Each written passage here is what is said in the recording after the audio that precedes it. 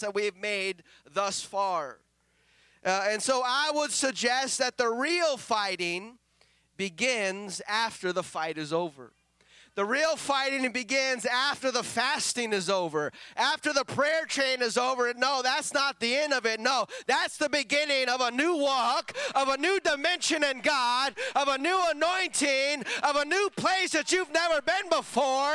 And if we're not willing to fight, we're going to slip back into our old self, and we don't got time to slip back, do we? No, Jesus is coming, and we got to draw closer and closer to him. So we got to keep on preserving and fighting any progress that we made. The real fighting is after the fight is over. It's after the fasting is over, after the sacrifice has been consumed by fire. That's when it really begins.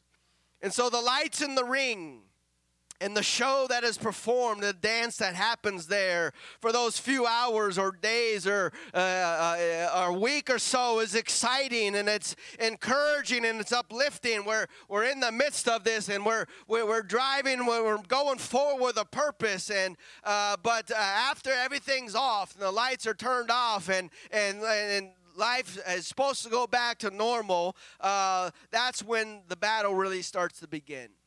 And if we don't understand that concept today, then we can lose the progress that we're making in God. And so that is my plan and purpose today, is to remind us, hey, we're just getting started. We're just beginning to see what God wants us to do. God's just beginning to open doors and windows and opportunities, and we got to keep pushing forward and to see where God is leading us. And so that's where the pressure to preserve our progress is felt. It starts with today and tomorrow. We felt a lot of pressure and effort was given last week to prepare for what we prayed for on yesterday, but now the real pressure begins today. And it's not going to feel like it was last week. It's almost kind of silent, right?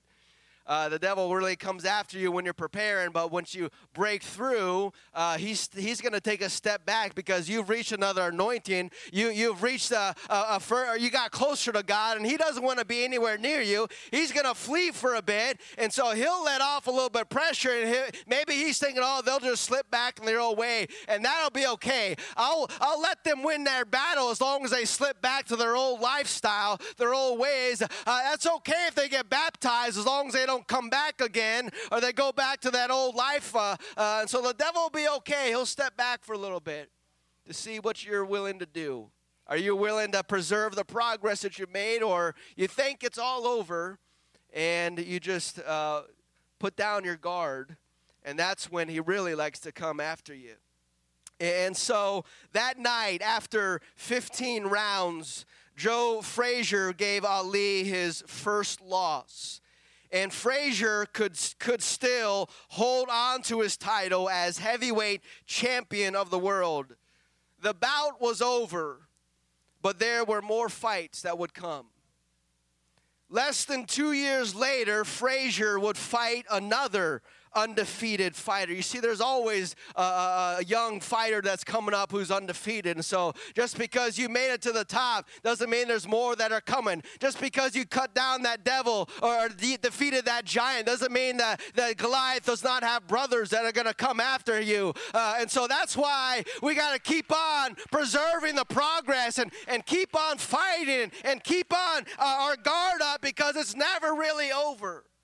I know you don't really, you don't really want to think about it like that, but that's the only way you have to think like that. In order to survive, in order to make it to the end, you got to fight the good fight of faith, right? He doesn't say just fight for a season. No, fighting the good fight of faith is for all of our life, and so we always got to be preserving the progress we're made.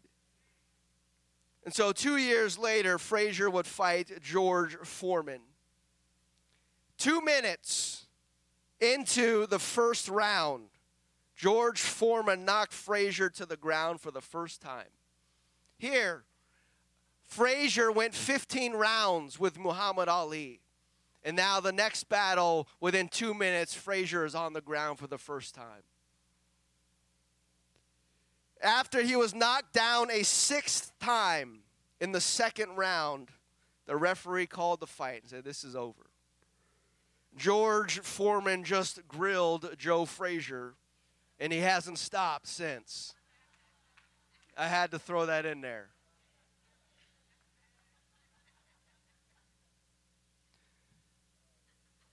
Joe Frazier had a great victory and defeating Ali, and he relished that moment for 2 years. 2 years he was untouchable. He was the best of the best, but he took down the king. That I beat the greatest that there was, and maybe he thought that there wasn't any more battles to fight, that there were no more adversaries to train for. I don't need to go back to the gym, and I don't need to keep conditioning myself. I don't need to pray as hard as I used to. I don't need to fast as much as I did last week. Why? Because it's all over. No, I'm here to tell you that it's just beginning, where God is calling us, where God is trying to take us. Hey, we're just at the starting line today, and we got to defend where we've come from, and we got to keep preserving our progress. And so after all, maybe Frazier thought that, hey, I just defeated a lion. Like, what's going to come next? A bear? Yeah, right. And so the biblical account of the fight of the century is told a little bit differently, but it certainly was one for the ages. The showdown takes place not in Madison Square Garden, but in a place called Mount Carmel. It was there that the prophet Elijah set up the fight. He told Ahaz to gather all the 450 prophets of Baal and the 400 prophets of Grove and to meet him up there. And they would settle the dispute once and for all. Who is the greatest? Who is the one true God? And mind you that Elijah is the one who arranged for this fight. He was the one talking, trash talking, if you will. He had the backup to back him up, so that's all right. If you have the backup, then I guess it's all right, right? But Elijah's the one who called this fight, and he was all by himself. And the only other person that was with him was his servant. And so as far as Elijah knew, Elijah believed that he was the last person in all of Israel that was living for God, and it was still holding true to Jehovah, God of Israel. God later reminded him that he wasn't the only one, but that's what he believed at this point. And so he believed that he was the remnant. And so everyone else in Israel had forsaken God, and sure, the vast majority, 99% of them appears to have forsaken God. And Elijah believed that he was all alone. Now, you would think that if you were the very last one to hold on to your faith, that you wouldn't call attention to yourself, right? If everybody else has backslid and everyone else has stopped going to church and no longer faithful to God, you would think that, hey, I'm just going to stick to myself and I'll remain hidden so that you'll be able to preserve the faith and to pass it on to the next generation. And one wouldn't think about asking to be in the spotlight. But Elijah wanted to set one thing straight. Even if it was his last act, his last dying act, and that was to proclaim from the mountaintop that, "Hear, O Israel, the Lord our God is one Lord, and thou shalt love the Lord with all thy God, with all thy heart, with all thy soul, and with all thy might." That's the one thing that Elijah wanted to get straight, even if it cost him his life. Hey, my dying words are going to be Deuteronomy 6:4.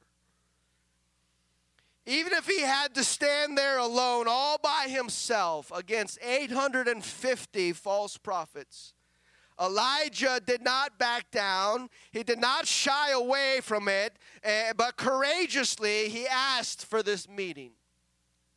Why? Because Elijah knew that even though he was by himself, he knew that he was never alone, that God was there with him, and that God would always be there with him. As long as you're on God's side, God will fight for you.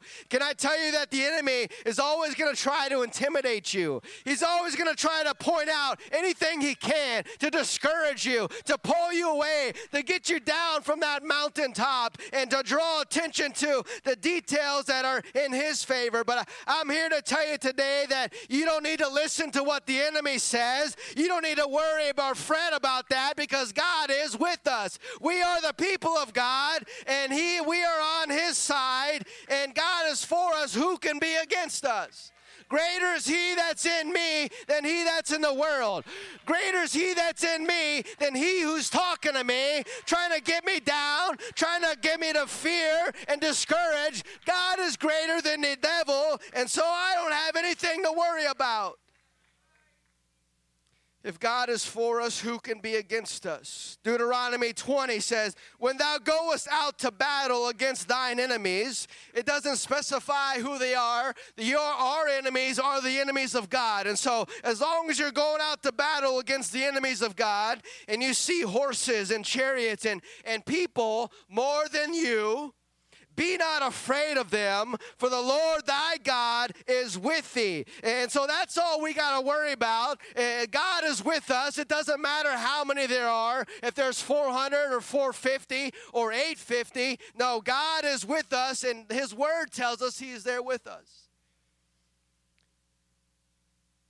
Psalms 20:5 says, we will rejoice in thy salvation, and in the name of our God we will set up our banners. The Lord fulfill all thy petitions. Now know that that the Lord saveth his anointed. What other verse do we really need? Now know that that the Lord saveth his anointed. And so if you're anointed of God, if you're filled with the Holy Ghost, baptized in Jesus' name, we know that God is going to save his anointed. That's something that we can just put on a banner, put in our mirror in our bathroom. Hey, the Lord's going to save his anointed. What else do we need to worry about? He will hear from his holy heaven with the saving strength of his right hand. Some trust in chariots and some in horses, but we will remember the name of the Lord our God. They are brought down and fallen, but we are risen up and stand upright. You see, the people of God should never be brought down. We should never be the one discouraged and hang our head. Why? No, we are risen, and we are the ones who are standing upright. We're standing strong. Why? Because we have God on our side, and we know that he's going to save his anointed and always be there with us.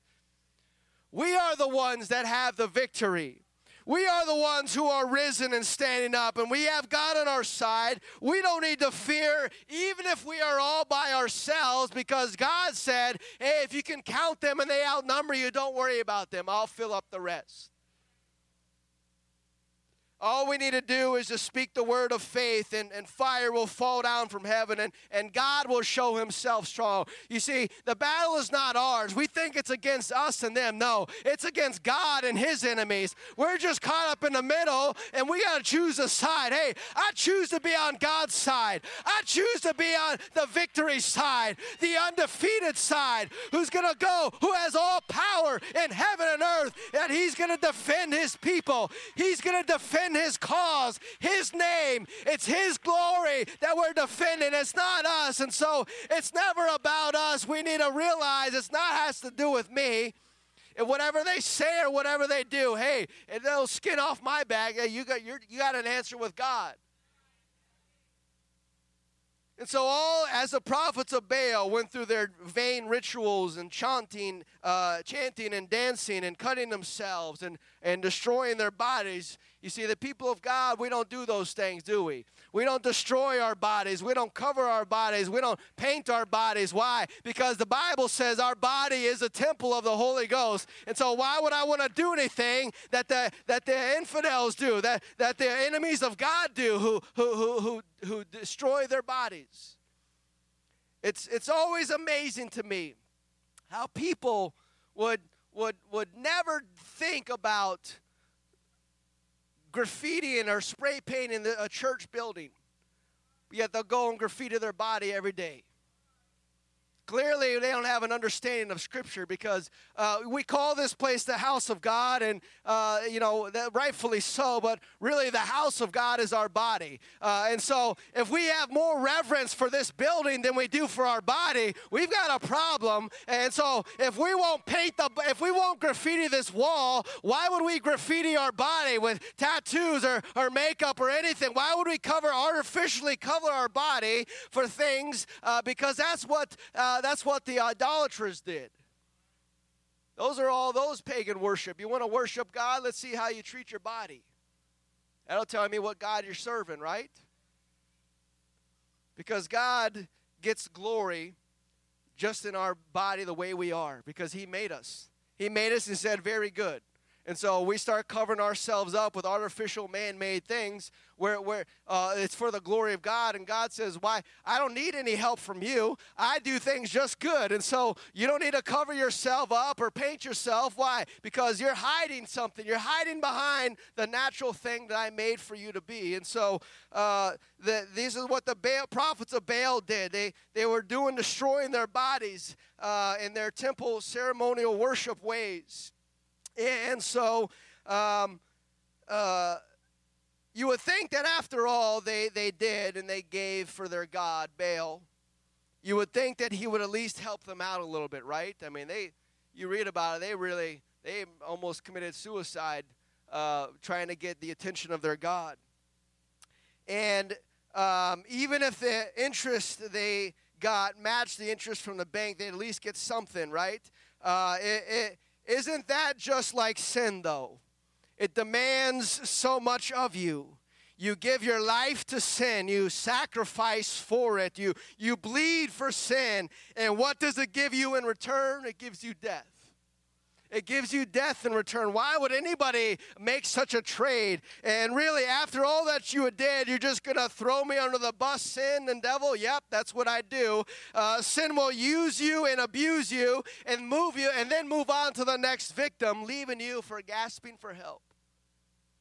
And so I'm here to tell you today that God is not like that. Our God will turn your life around. He'll give you beauty for ashes. He'll take your sins. He'll take your brokenness. He'll give you healing. He'll give you He'll give you joy for mourning. He'll do anything to help turn your life around, because He is the healer. He is a deliverer. He is a way maker. And so that is why we come to Him with open arms.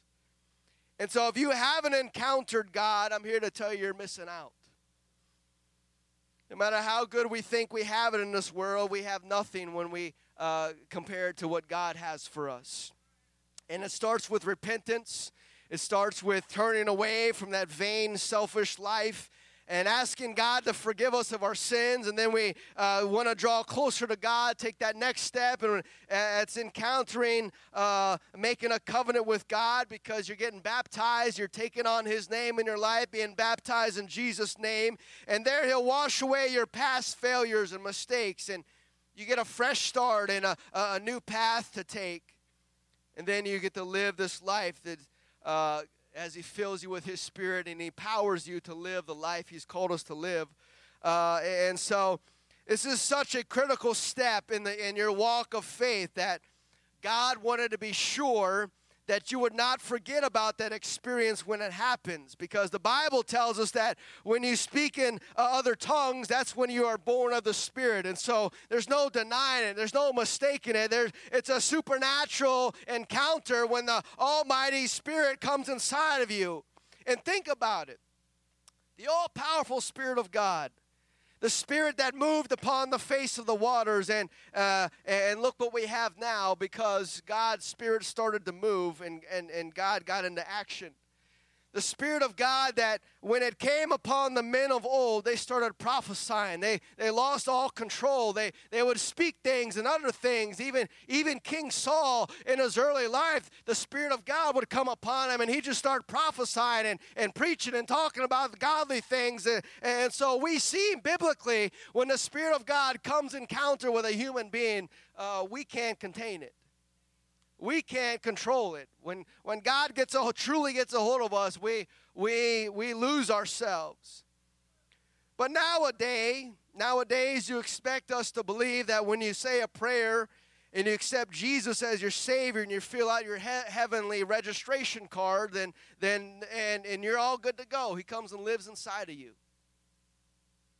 And that there's no denying the power of God in this place. And you want to tell me that all of this that we feel in the praise and worship service on the outside of our bodies, when that happens to go on the inside, you're telling me that we're calm enough that we can fill out a registration card and say, hey, I've been saved today. That's a lie from the pit of hell, because the Bible says, hey, you're going to know when you've been speaking in tongues. You're going to know when you're filled with the Holy Ghost and been born of the Spirit. And so what we feel here today, God has for each and every one of us. And so if you haven't encountered that or experienced that, you're still missing out. There's still things you need to grab a hold of. But it's okay. It's all progress, right? We want to continue making progress. We don't ever want to settle for where we're at in God, because God always has more for us. And so the prophets of Baal give their all to summon their God, and nothing happens. Elijah's trash talking, saying your God's on vacation. You need to talk louder. He can't hear you. All of these things. And now then it's Elijah's turn. He repairs the broken altar that's been forsaken. He gathers 12 stones resembling the 12 tribes of Israel, gets a lot of water. He covers everything. He wants to make sure that God really gets the glory in this. And so to make sure when the fire falls that the prophets of Baal saying, well, there's some sparks in there. Baal put a spark in there. And, your turn just happened to be the right timing. So Elijah says, hey, I'm dousing everything. We're starting over here. There's no going to be no little mistakes made here. And so he douses everything with water. And Elijah separates what they did from what God is going to do by a bunch of water. And that's a foreshadowing and a type of baptism. You want to separate yourself from the old world, you need to get through the water. You need to get buried in the waters of baptism. That's going to put a separation, a barrier between you and the prophets of Baal. And then the fire's going to come down in your life. And then there's no going to be arguing or misunderstandings, because the power of God is going to come down in your life. So Elijah prayed a simple prayer. The fire of God fell and scorched the place, and people fell to their knees in repentance. Elijah told them to kill all the false prophets, and they did so. And so the fight of the century, one man walked up by himself against 850. And at the end of the first round, that one man was victorious. I think every one of us would like to be there that day to see all that happen, right? I mean, it's quite the story to read about, and you try to imagine it in your mind. But what a day to be there, just to watch everything happen. And then we got the other thought about, hey, how cool would it be to actually be Elijah, to be that person there doing that. And as great as an event it was, the fighting was not over. Really, that was just kind of the beginning, as we're talking about preserving progress. But Elijah thought that was it. It's over now, right?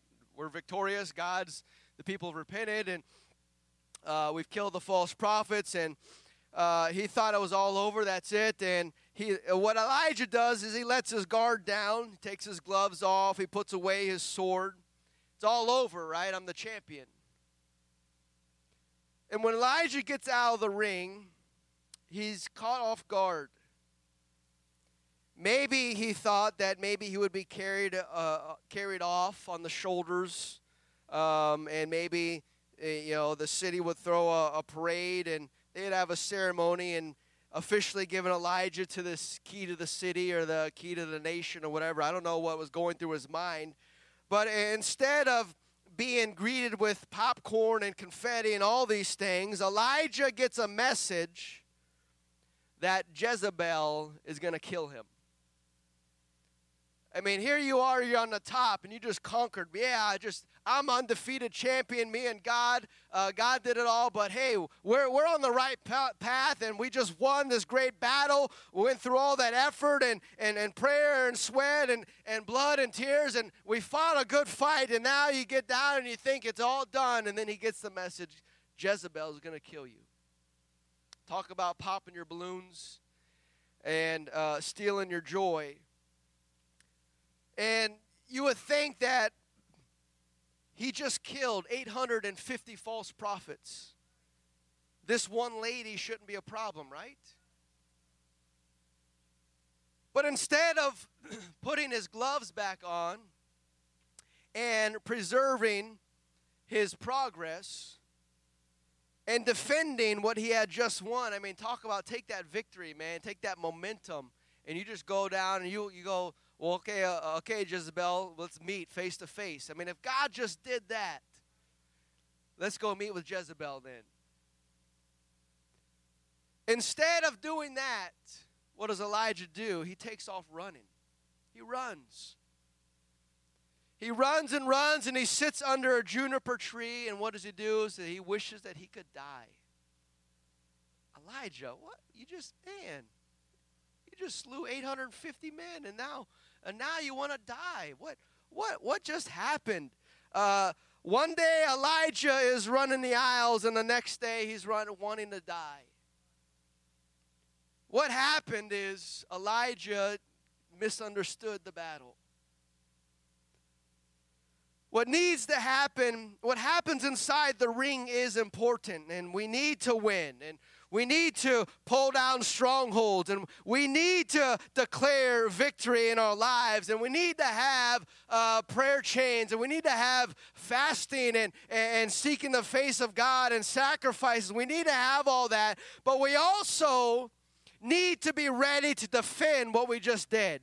The battle that we just won, we need to be ready to preserve it and to fight for it and to keep that momentum that we had, because all too often do we have great Sunday services and we all come and gather together and we dance and we shout and we proclaim victory, and then we walk out of those doors and thinking that the battle's over. Thinking the battle's over, and then Monday comes and a new challenger shows up. And boy, can we get discouraged, right? You show up to work and, all hell breaks loose at work. And you're trying to gather thoughts like, God, we just had an awesome service, and, we just had a blowout service, and your spirit, and we, made consecrations and did all these things, and then you show up Monday, and you're stunned. Because on Sunday we danced and shouted like the victory's over, and then all of a sudden we get discouraged because we thought the fight was over. We thought that Sunday was the end, when really it's just the beginning, isn't it? It's just the beginning. And when one adversary is beaten, another is just waiting for his turn. When Goliath is beaten, his brothers are just waiting for another encounter to go after David, the one who slew his brother. And so we have to understand that we are victorious. We are the people of God, and God wants us to have victory after victory after victory. But we got to realize that is not the end, but every victory is the end of one level and the entrance to another level. And so we have to continue moving forward, to preserving the progress, and be willing to fight and defend where we are in God. Otherwise, we're going to get knocked back on our heels and get back to maybe down to another level or whatever. And we can get discouraged. And so the battle to defend your victory starts right after the victory.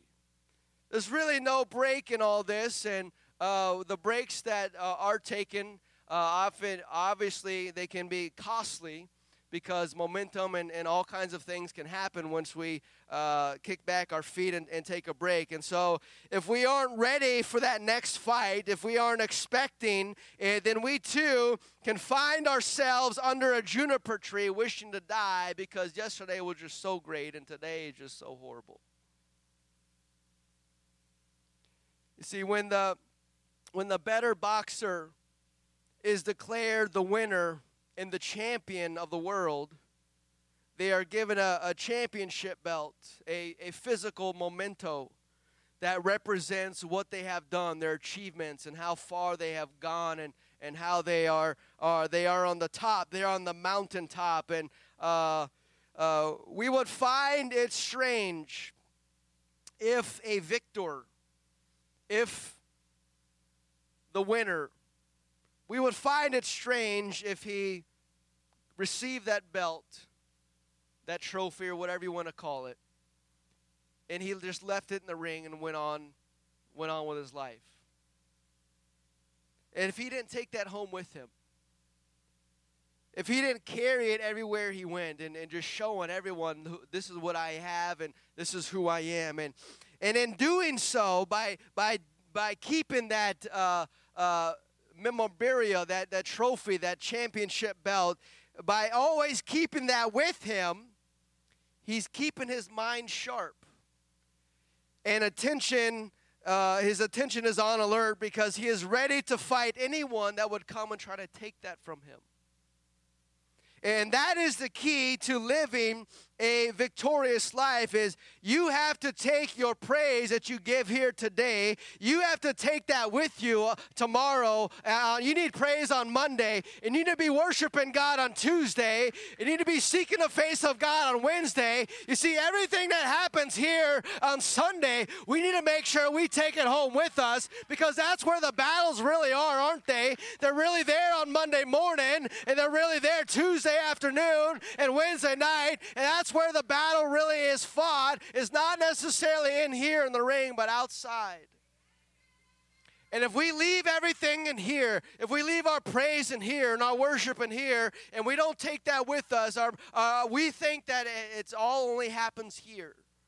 And that's why when we're at home and we show up to work, we can get caught off guard, because the spiritual battles should only happen at church, right? That's where victories are won, at church. No. Victories can be won every single day. God doesn't just give us power on Sundays. No, we walk with God every day. Every day we have power and dominion and authority to bind and to loose. And so victories, there should be more victories outside of church than in church, right? We're out there 6 days a week. We're only here 1 day a week. So there should be 6 victories and one here on Sunday, right? But if we only think that victories are won here, then what's happening the rest of the week? Say, hey, devil, I'm not fighting. Today's Tuesday. I can't fight you today. Do me a favor. Meet me at 11871 Plantation Road on Sunday at 11, and we'll talk then. You see, if we don't understand the battle and what's going on here, we can easily lose ground that we've fought so hard for and prayed extra for and sacrificed extra for. And yeah, it's hard fasting 3 days for a prayer chain. But why would I want to this week? Why would I want to just go back to not doing anything and lose out on what progress I've made? No, the battle starts today, doesn't it? It was a great day yesterday and a great week last week. But hey, today's a new day, a new battle, and we got to continue fighting for the progress that we have made. Otherwise, we're just kind of walking in circles, right? Exert three energy and then lose 3 energy because we don't do anything to keep that energy. And so we need to make sure that we are always in the mindset of preparing to fight for whatever ground that we have gotten, because someone, some devil, some giant, or some circumstance is going to be waiting for us, many times at least expected. I mean, he's not going to be waiting right outside in the foyer. Hey, church is over and it's time to continue on. No, he's going to wait and see, let your praise, your temperature get back to normal, and, calm yourself down a little bit, because the last thing a devil wants to do is encounter an apostolic who's on fire, right? Yeah, he's going to flee real quick. He's going to keep his distance. But when we let our fire start dwindling and going out, that's when we may see more things happen in our life. And even if we're on fire, if we're really trying to push through and God's really got something for us, we can face adversaries as well. So whether you're hot or cold, there's always going to be a battle, right? Obviously, the best thing would be always to be hot, right? On fire for God. And so that's what happened some 2,000 years ago on Palm Sunday. People came and they lined the streets and waiting to usher in the Messiah into Jerusalem, the city of David. And boy, were they ever having a service. And they were shouting and dancing and singing praises and Hosanna to the Son of David. Blessed is he that comes in the name of the Lord. Hosanna in the highest. And they were running the aisles and throwing down their coats in the streets, and bobby pins were become darts flying over the place, and shouting and dancing, and they're breaking heels and shoes, and everything was going crazy. A blowout service on Sunday. And no devil was around on Sunday. There's a clear path. Our Savior's here. Make way. The Messiah is coming. And we're giving glory and honor to God that is due, because our King is here. And up to the mountaintop we go. This is our time. This is the battle. We're in it to win it. And man, today have an exciting event. And that is all that it was. Just an event. Just a show. Just a gathering for a few hours. And then they all went home. A single day, a single fight. And then they thought it was all over. Jesus is here. It's his turn. He's here. He's where he needs to be. They left their palms in the ring. They left their coats on the ground. They left Hosanna in the ring. He's going to do it. They left their praise and their worship on the streets, and they went home empty-handed without anything. Because what good are these branches going to do with me now? Because I've already exerted my praise and given God praise, and so he doesn't need it anymore, right? So Palm Sunday came and went. And then Monday came. The palms were still on the ground. Tuesday is still there, and nobody's claimed him, and the street sweepers broke down, and he's on vacation, so they're still there. A remnant of what happened on Sunday. And so now it's Thursday. The palms, they're not in the streets anymore because somebody's gathered them up. They gathered up all of yesterday's praises, and they took them and all of yesterday's service, and they filed that away in the history books. And Jesus is now back in the spotlight. But this time, he's now in chains. Not what was on Sunday. It wasn't like that on Sunday. People were praising and worshiping on Sunday, and man, he was the king. Thursday shows up, and Jesus is in chains. A new crowd has gathered to see him. However, this crowd is not shouting Hosanna in the highest, but this crowd is crying, crucify him. Crucify him. And nobody was there from Sunday. Where was the Sunday crowd? How is it that everyone that was there was crying, kill this man? Where were all the praisers and worshipers from Sunday who you couldn't line the streets because it was so packed and busy, and that everybody showed up on Sunday because they thought that was the day? But what about on Thursday when Jesus needed somebody to say, hey, I'm here, Lord. Don't be afraid, God. I'm still here. I'm still going to give you praise, and I'm going to worship. Why? Because I know the battle is not just one day a week, but every single day I got to show forth praises. Every single day I'm going to give you you worship because this is the day that the Lord has made. I will rejoice and be glad in it. And so it doesn't matter what day of the week it is. We are called to exalt him and praise him and to lift him up. But the palm praisers on Sunday, they were there, man. It was a great service. But where were they on Thursday? Battle's over, right? We'll see you next Sunday, Jesus. Musicians, if you would come. And so nobody was there to preserve the progress that was made. And what a day to come into the city of Jerusalem. And what a day to keep that momentum going all week long. Why stop at a day? Let's have Palm Sunday, make it Palm Week. Every single day, the King is here. The King is here, right?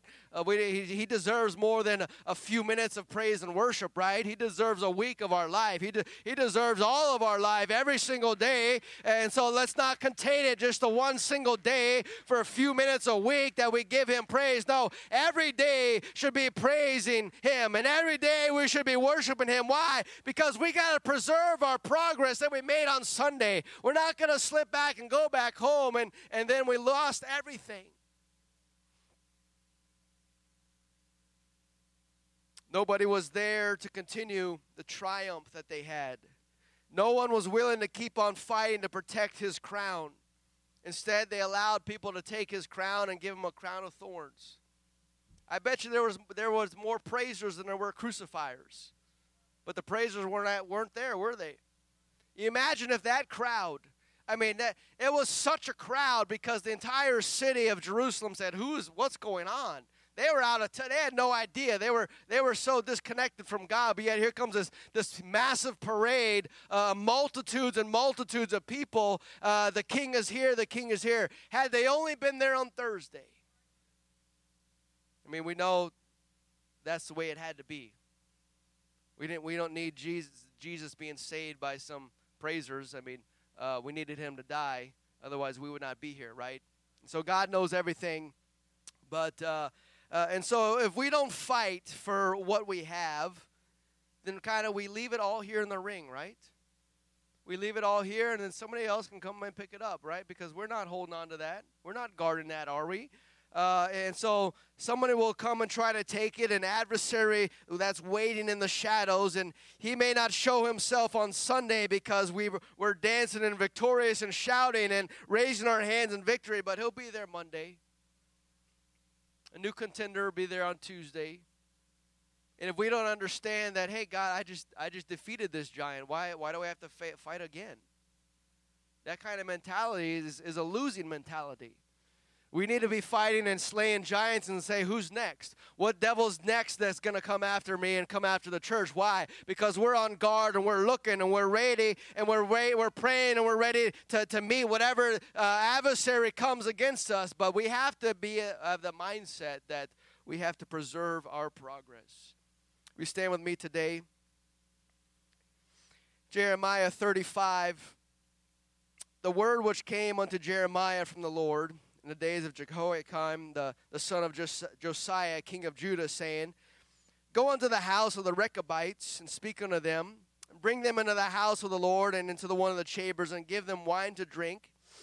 And then I took Jeniziah, the son of Jeremiah, the son of Habazaniah, and his brethren, and all his sons, and the whole house of the Rechabites, and I brought them into the house of the Lord, into the chamber of the sons of Hanan, the son of Igdaliah, a man of God, which was by the chamber of the princes, which was above the door of the Messiah, the son of Shallum, the keeper of the door. And I set before the sons of the house of the Rechabites pots full of wine and cups, and I said unto them, Drink ye wine.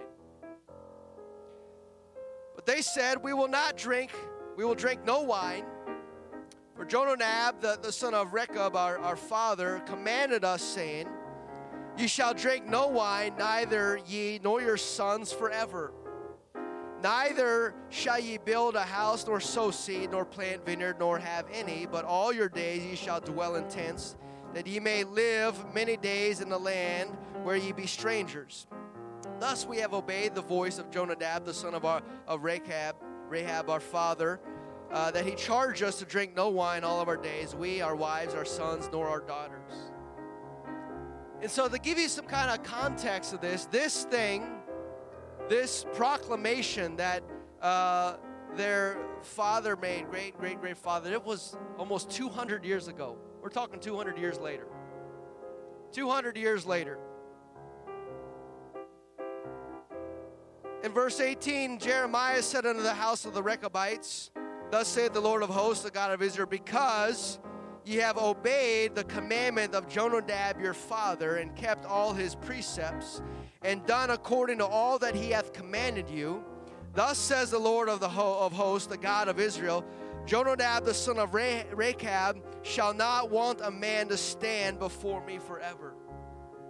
And so what happened was, Rechab said don't drink wine the rest of your life, and anyone hereafter in this family, we're not doing that. 200 years later, God tells the prophet Jeremiah to go offer those guys some wine. Let's see if they're willing to preserve and fight for the progress that had been made over the years and the time and sweat and effort that was put into it. And they could have easily said, well, that was, a couple hundred years ago. We don't got to worry about that anymore. But no, they said, no, we're not going back. We're maintaining our progress. We're continuing on our consecration to our Father. And God honored that because they would not go back. They were still willing to fight for the progress that they made. And God said, there's always going to be somebody from that family that will be in my presence. There'll never want a man to stand before me. Why? Because they're willing to fight for the progress. They're not willing to back down, and that's what you and I need to do. That's what a mindset that we have. Last week was over, but we don't need to push that aside as some kind of disconnected single event. No, everything we do is all connected, and we got to keep on pushing forward and fighting for the progress that we made. Otherwise, the effort you put into fasting last week, if we don't stand today and say, no, I'm not going back, because what we did last week is pushing us forward. God's not calling us backwards. God is calling us forward. And so we've got to be moving forward with the mindset, hey, whatever comes our way, we are victorious, that God is on our side, and we're not going to back down. We're not going to give in, but we're going to keep on fighting. We're going to keep fighting and pushing forward for the progress that we are making, because God has greater things in store for you and for this church. And we can't sit back and wait for it to happen. No, God said we need to go forward. Every place that the sole of your foot shall tread upon, I'm going to give you. There's victory lying ahead.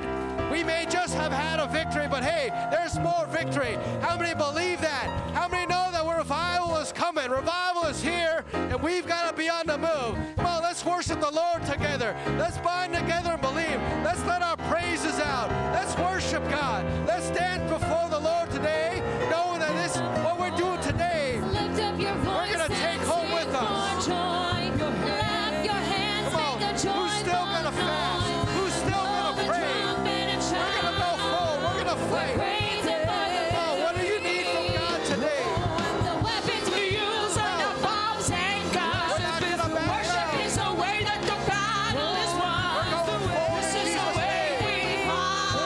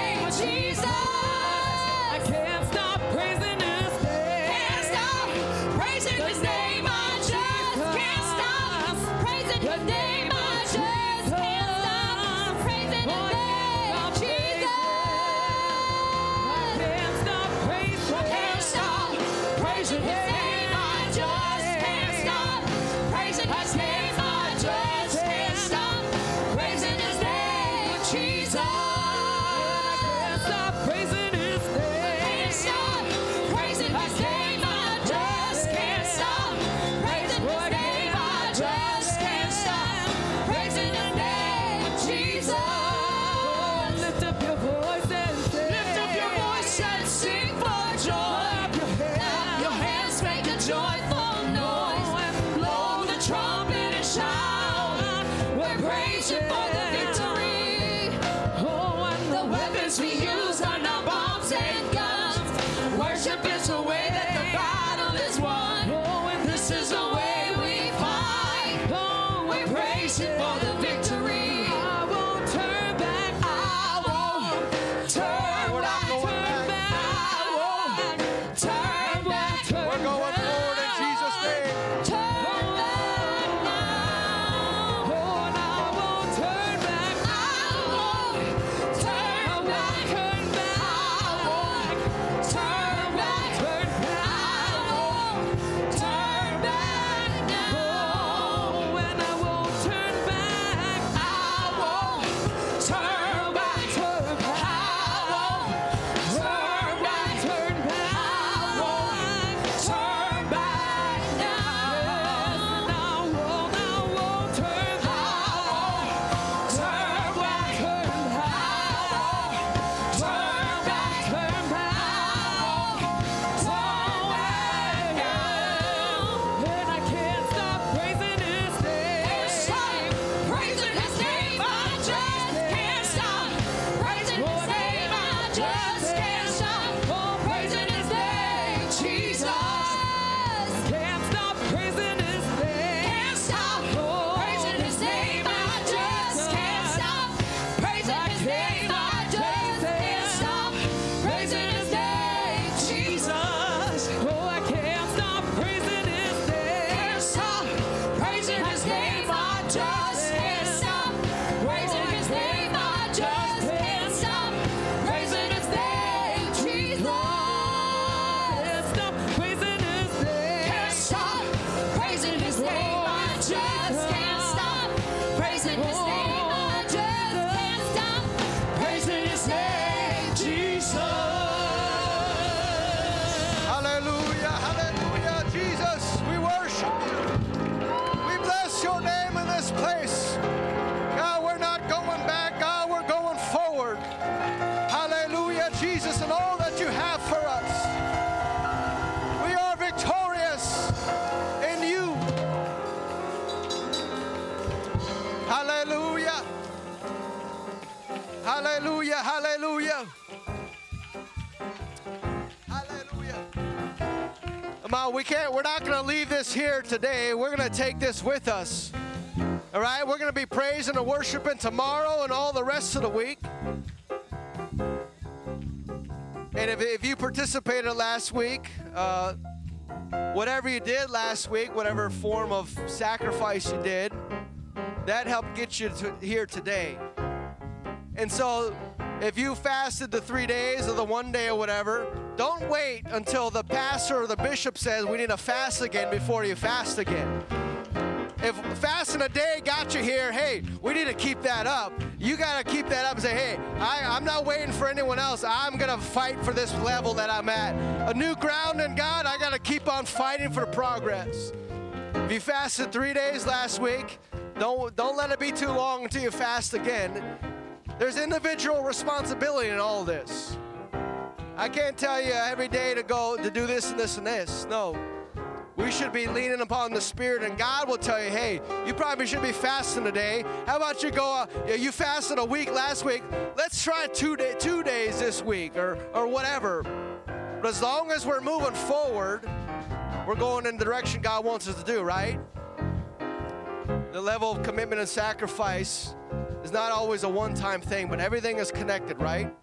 We're going forward in Jesus' name, and we're going forward together, right? In victory and revival. Amen. Let's fight what we've got. Continue to go forward in Jesus' name. God bless you all.